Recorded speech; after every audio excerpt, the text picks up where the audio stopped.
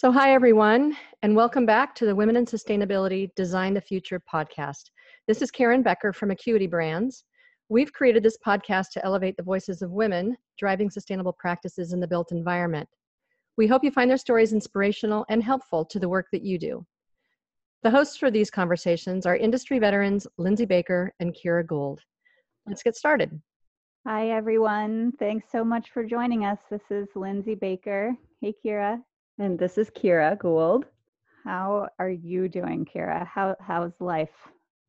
Life is good in this new normal, this new format we have. It is, honestly, I think it's stabilized. I'm sure I feel that way because it's spring break. And so I am not teaching fourth grade while working, which is awesome.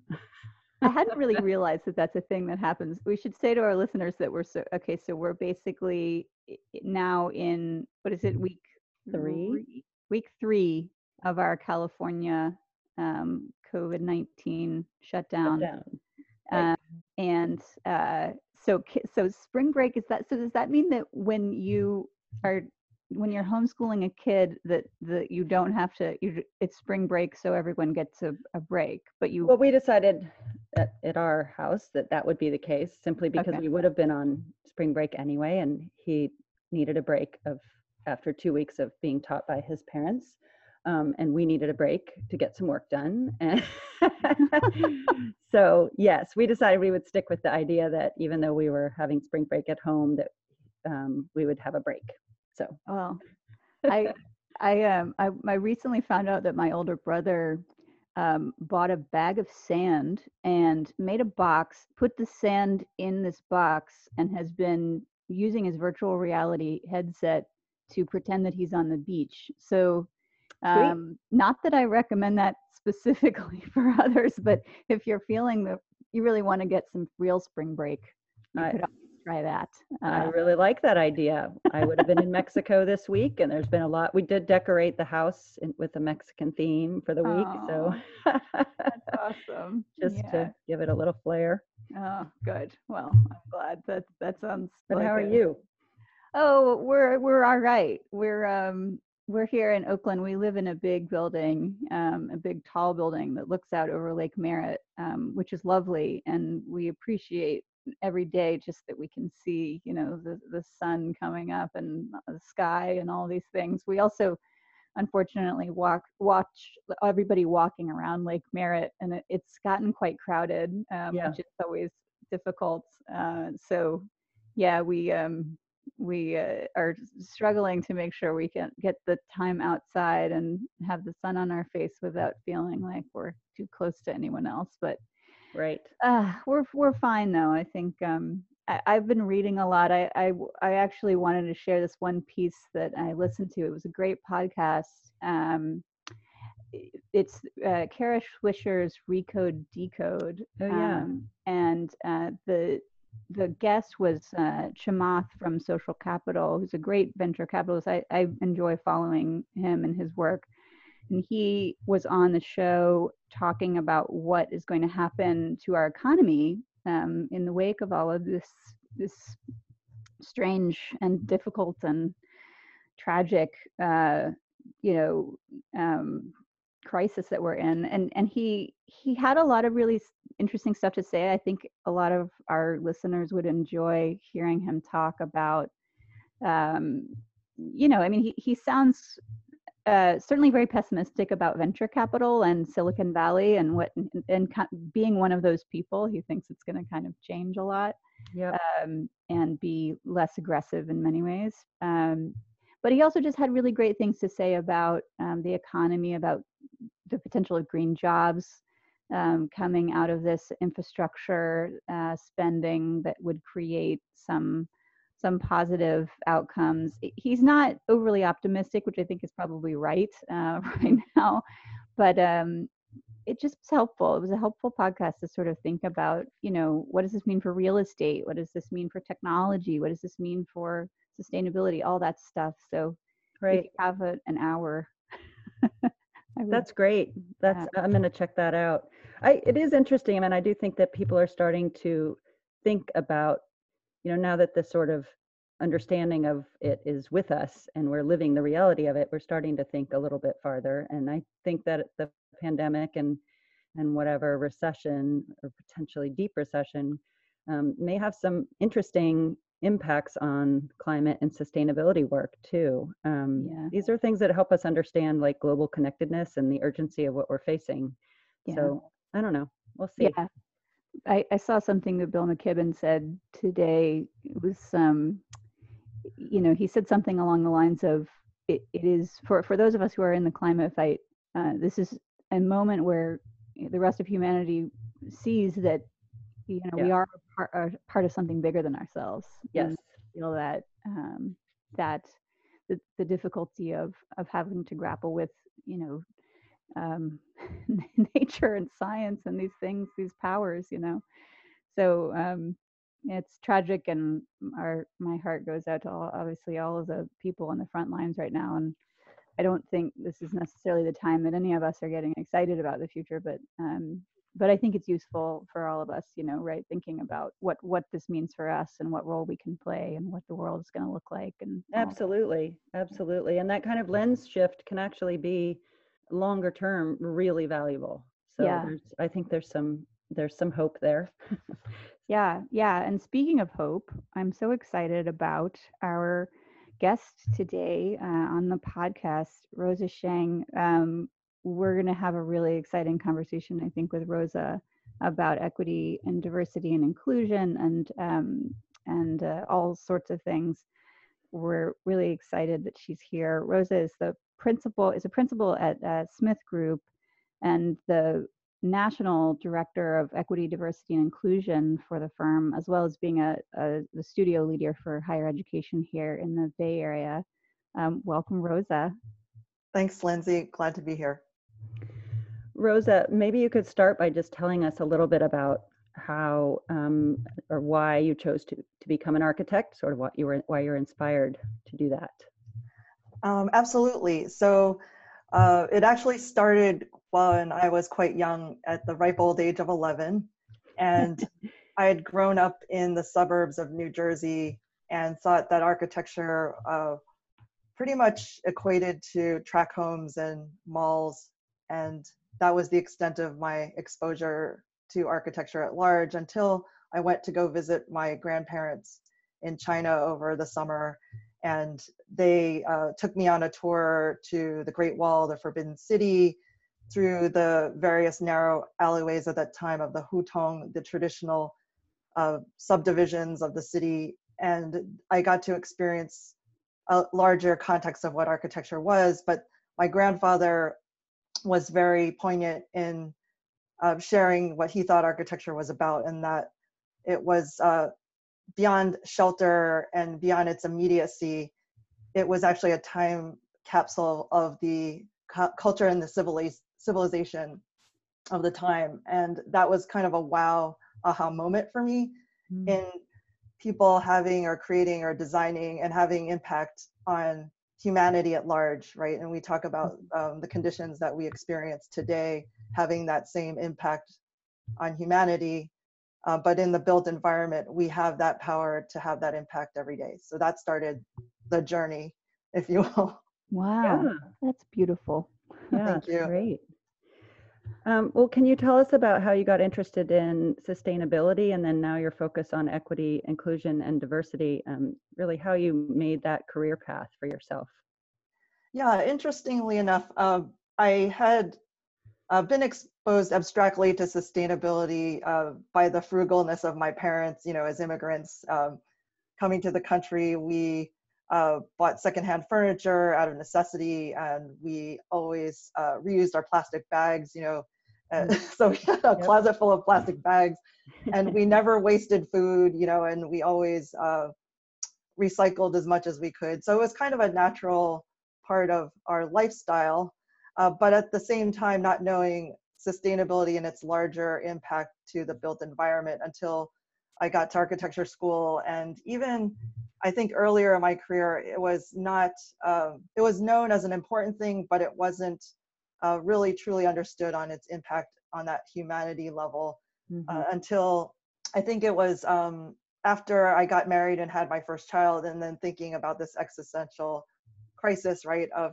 us passing our current state to the future, to our children, and then what they will have to live with, right? So that was a big wow moment in relationship to what I was doing as an architect. I had committed to focusing on that, and it was quite timely because when I came back from maternity leave, we interviewed for a project at Mills College.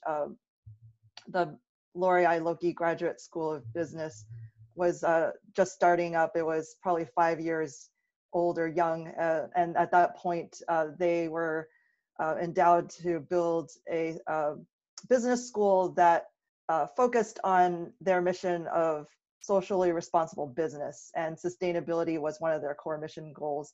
So we won the project, and our design concept was to embody sustainability within the building as this living, breathing teaching tool, that the building was educating the students and keeping them at task for changing the way business is done, but also how that impacts the built environment and the natural environment as stewards. That's wonderful, especially to hear at a business school. That's terrific. Yes. Well, and so with respect to the diversity, equity, and inclusion piece of it in the architecture field, what do you think people should know about working on those issues in this realm?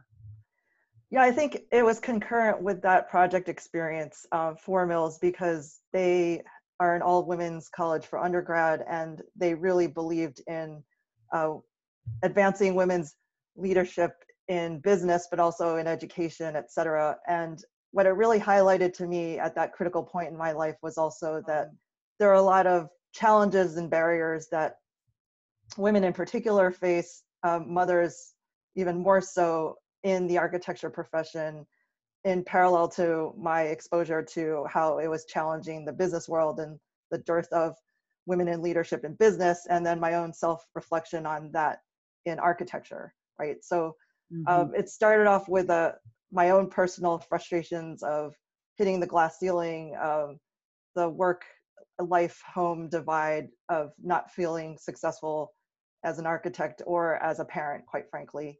And at that point, I was very depressed personally, and wondering if I should continue on with architecture. And a lot of people were trying to convince me otherwise. And it was a positive moment where I had attended a conference called the Missing 32%, which was trying to address the lack of women in leadership positions in architecture. There was this statistic of approximately 50% of men and women graduate from architecture school, but then by the time they become licensed professionals and leaders, only 18% are women. So thus the missing 32% conversation. And out of that was born this energy, that a renewed energy, that I should stay in the profession. I should do something to change the challenges that I faced, and to make sure that nobody ever had to go through those challenges. And we formed a committee within AIA San Francisco at the time, and it became known as Equity by Design. But that whole movement was really exciting in realizing that I wasn't the only one. And again, that larger cognizance of there's other people going through these things, and it's actually more people than we think, more than ourselves, and reaching beyond ourselves. So 5 years later, fast forward to 2020, we've conducted 3 research studies on the nature of career fulfillment and equitable frameworks, or lack thereof, in architecture firms, and the attrition of those leaving the profession, men and women, and trying to right the ship, if you will. So from our research studies, we've gotten a lot of positive feedback from architecture firms, both small, medium, and large, and extra large, in taking that data and then creating workplace guidelines, transforming the culture of how we value not only the people that are doing the work, but how do we increase the value of what architects do. That's terrific. That's super cool. Been really powerful. I can't say enough about how powerful that research has been in terms of just shining a light on what's really happening. I think that's why you've gotten positive feedback from so many firms, because they see it in their own firms and think it might just be anecdotal, and understanding that it's really systemic is so important, because you can't fix what you don't understand, right? Absolutely. So it's just critical. And the current situation, I think, and the connection, I've always thought that there was a connection to sustainability, but in our, I think in our education, we're taught to silo and compartmentalize information for the sanity of our brains, right? So that it's digestible. But in this day and age, there's a new movement towards intersectionality, which is kind of like a matrices of finding those interconnections, because that is actually life as we know it, is the web of connections of these topics that our brains can't process all at the same time. But in order to make the leap forward, we have to start making those connections. So equity, diversity, inclusion are not in a bucket by themselves, but they're actually connected to social justice and impact on urban development, and they're connected to sustainability and resilience. And we're seeing that more and more in the reality of our situations today, not only with the COVID pandemic, but with what I call a climate change refugees. And we've seen this where entire populations of various countries are forced to leave their current place because of changing conditions, lack of resources, et cetera.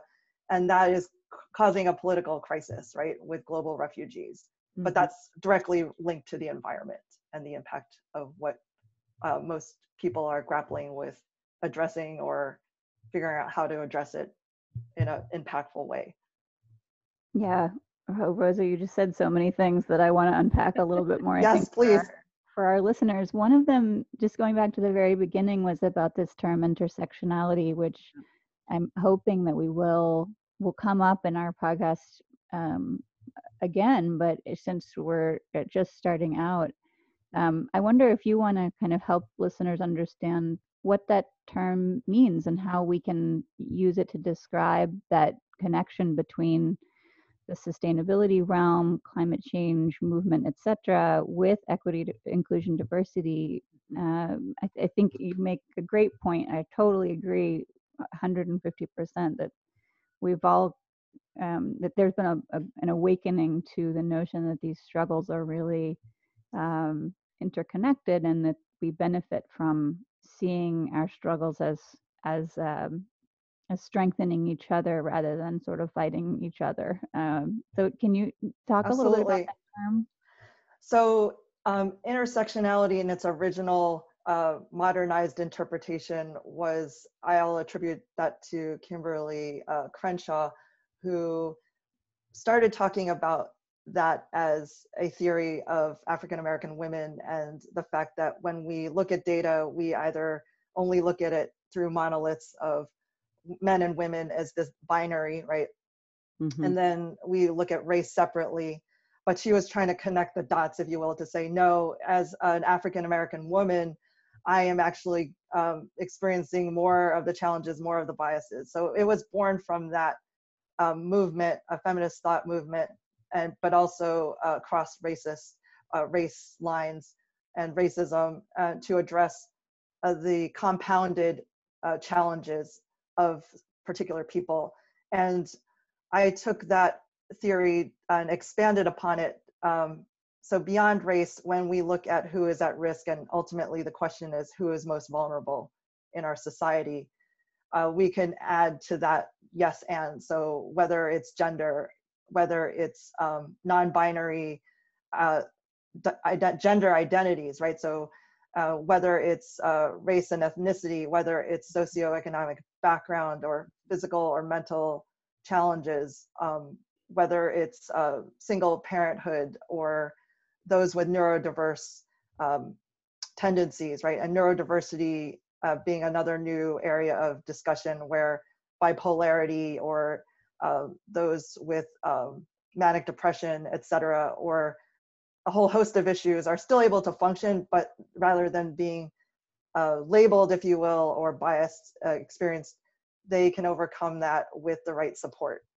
So we have expanded that theory, intersectional theory and intersectional approach to look at solutions as well. So it's not just identifying the problems and the conditions which the most vulnerable people, and if you check multiple boxes, that kind of increases the likelihood of that person experiencing those barriers. But how can we use intersectional theory and approach as a solution-based framework, right? So in terms of us trying to solve climate change and climate change impact, we can't do it alone in this isolated box, or resiliency, because everything's connected to the social condition of the people that are, you know, coexisting in the built environment or the natural environment.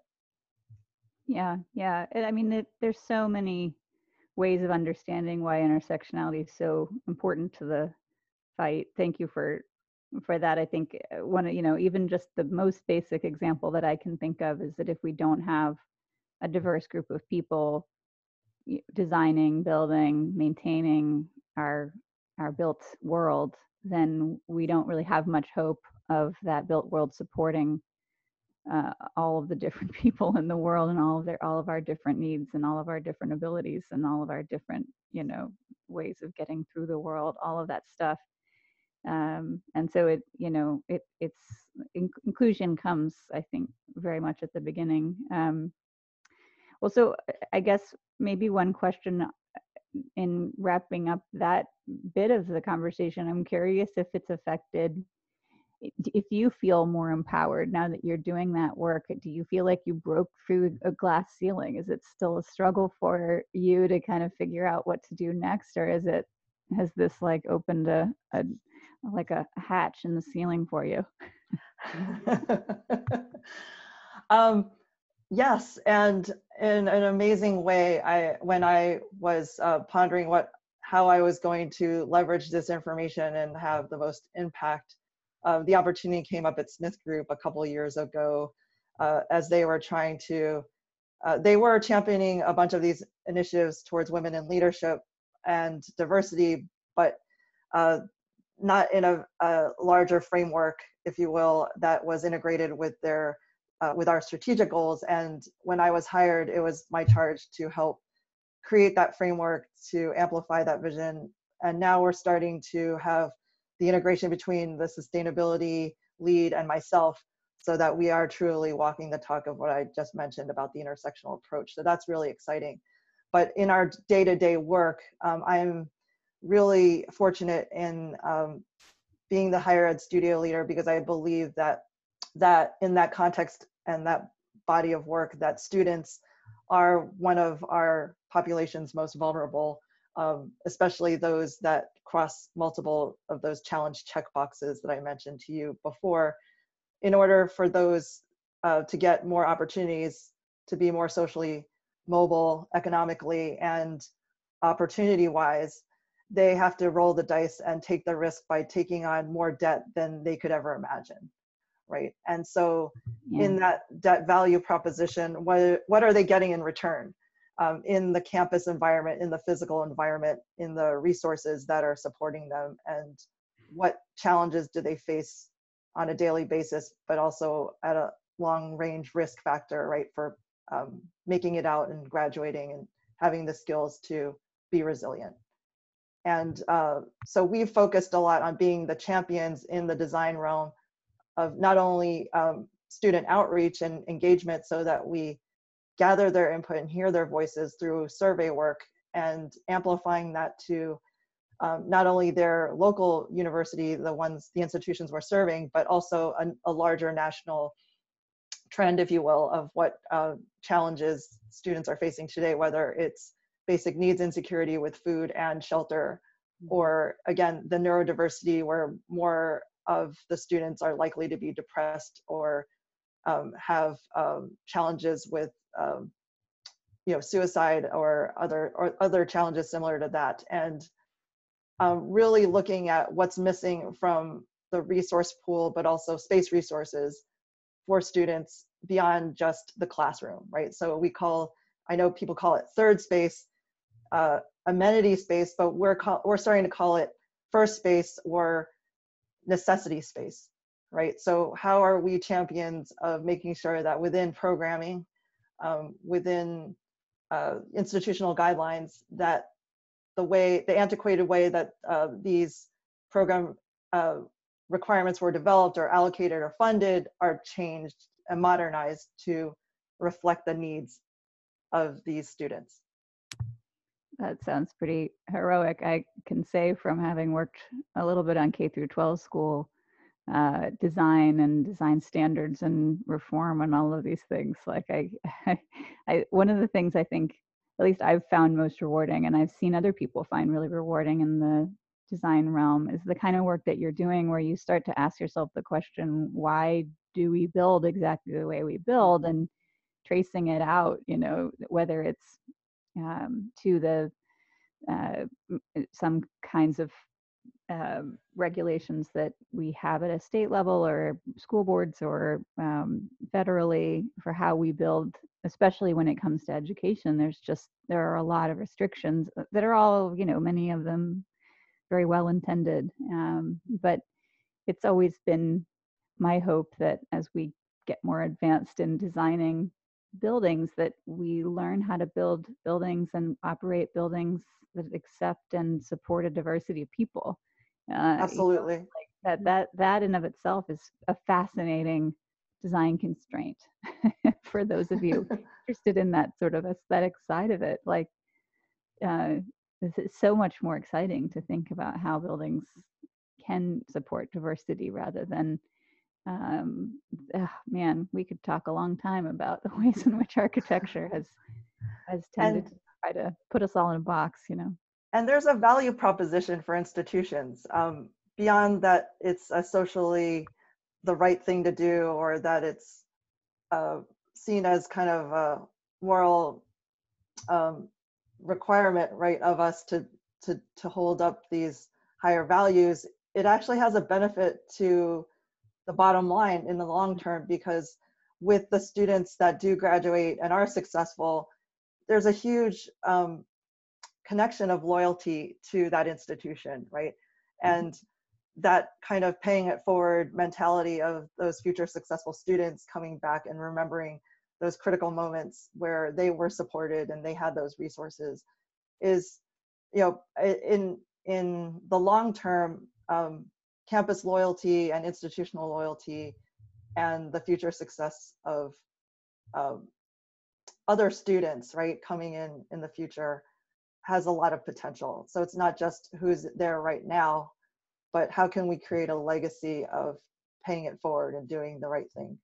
That's awesome. Well, so this makes me think about students and other people who might be looking for opportunities to get involved in this work in their career. So I'm wondering, in terms of equity by design, are there resources or places you can point people to that can help them understand how they might be able to do some of this work in their practice? Absolutely. So it's not just equity by design, but we're part of a larger consortium, if you will, of ad hoc connections, but design justice advocates, and Brian Lee out of New Orleans, who heads up Co-Locate Design, started a design justice summit, but also create a framework for doing outreach in a meaningful way where people ask themselves the hard questions, like who is at risk, who's not at the table, who's being most adversely affected by the conditions that I've created, and what are the systems, asking ourselves, what are the systems at play that are the source of the injustice that we see in front of us. So it's this kaleidoscope effect of, if we unravel the sweater, if you will, we're kind of seeing the DNA of what we need to do to change those systems, right? And if we're creative in the design professions to be able to use that creativity and redefine what design excellence means, redefine what design means, period, and how that we can engage the public in that participatory design process. So we're actually using surveys and poll everywhere in our design process with not only students and faculty, on their opinions and feedback about the design strategies that we're proposing. And it's really great to see them voting and explaining the why and really getting into things that we don't necessarily see from our points of privilege, right? That they are facing in their immediacy that get elevated based on that forum. Yeah, I just want to highlight something that I really appreciate about the way that you're talking about this stuff, which is that unfortunately architecture and I mean, I guess you could say the larger buildings industry has a not great reputation or past as it relates to equity, diversity, and inclusion, in particular in this issue of what I'm just going to call what one would call it in this realm, which is sort of the white savior complex of like, I know what people need, because I'm educated and smart and I think very creatively. And what you're talking about and the work that actually gets done is the difficult and important work of listening and trying to build community and consensus. And it's time, it's time consuming. It's a lot harder than sort of sitting down by yourself at your desk and saying, this is what I think a space should be, or this is how I think a system should function. It is really collaborative. And I just want to point out to listeners how refreshing I think it is to hear you talk about the work in a way that is completely not self-aggrandizing in any way, nor is it patronizing. It's just great. It's really lovely. Thank you for that. I totally agree. And to that point, I'm just curious in terms of, equity in the building industry and that steep climb that we have, shall we say, to refer to what Lindsay was just saying. I mean, what do you think the major progress areas are in that, or areas where there's lack of progress, maybe the biggest gaps that are around? I'm so glad you asked that question. I think at its core, it's a philosophical acknowledgement, and it's part of that existential, like the individual versus the collective, right? And I think in American society and American culture, there is a beauty about freedom and the individual and us each exercising our power, right? To be the best that we can be, to be leaders and to be champions. But at the same level, there is a dichotomy to that where we're part of the greater whole, right? And we're seeing that now with COVID in terms of the solutions. So in order to mitigate, we have to restrain our individual freedoms in light of the greater good, right? So we're all practicing shelter in place, we're minimizing our social distancing, et cetera, because we know the impact otherwise if we just went about our business and did whatever we wanted. And nobody is spared from, unfortunately, this experience, but at the same time, it's that we each have an opportunity to rise to the occasion, to be the champions of a better world that we want to see. It's not somebody else's problem. And I think for too long, sustainability or even equity, diversity, inclusion, or even justice have been seen as somebody else's problem because it doesn't affect me on a daily basis. I have my toilet paper, I have my,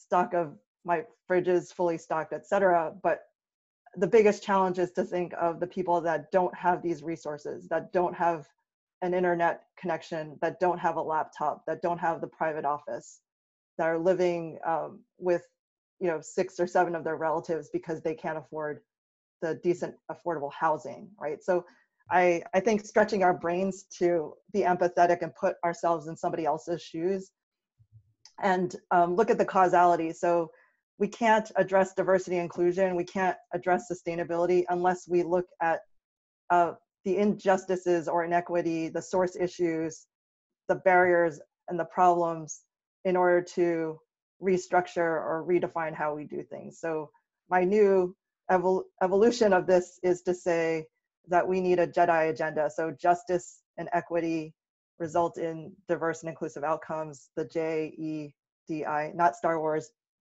although people can channel the force, using the force for good. But the JEDI agenda doesn't belong to anybody, but it belongs to all of us, right?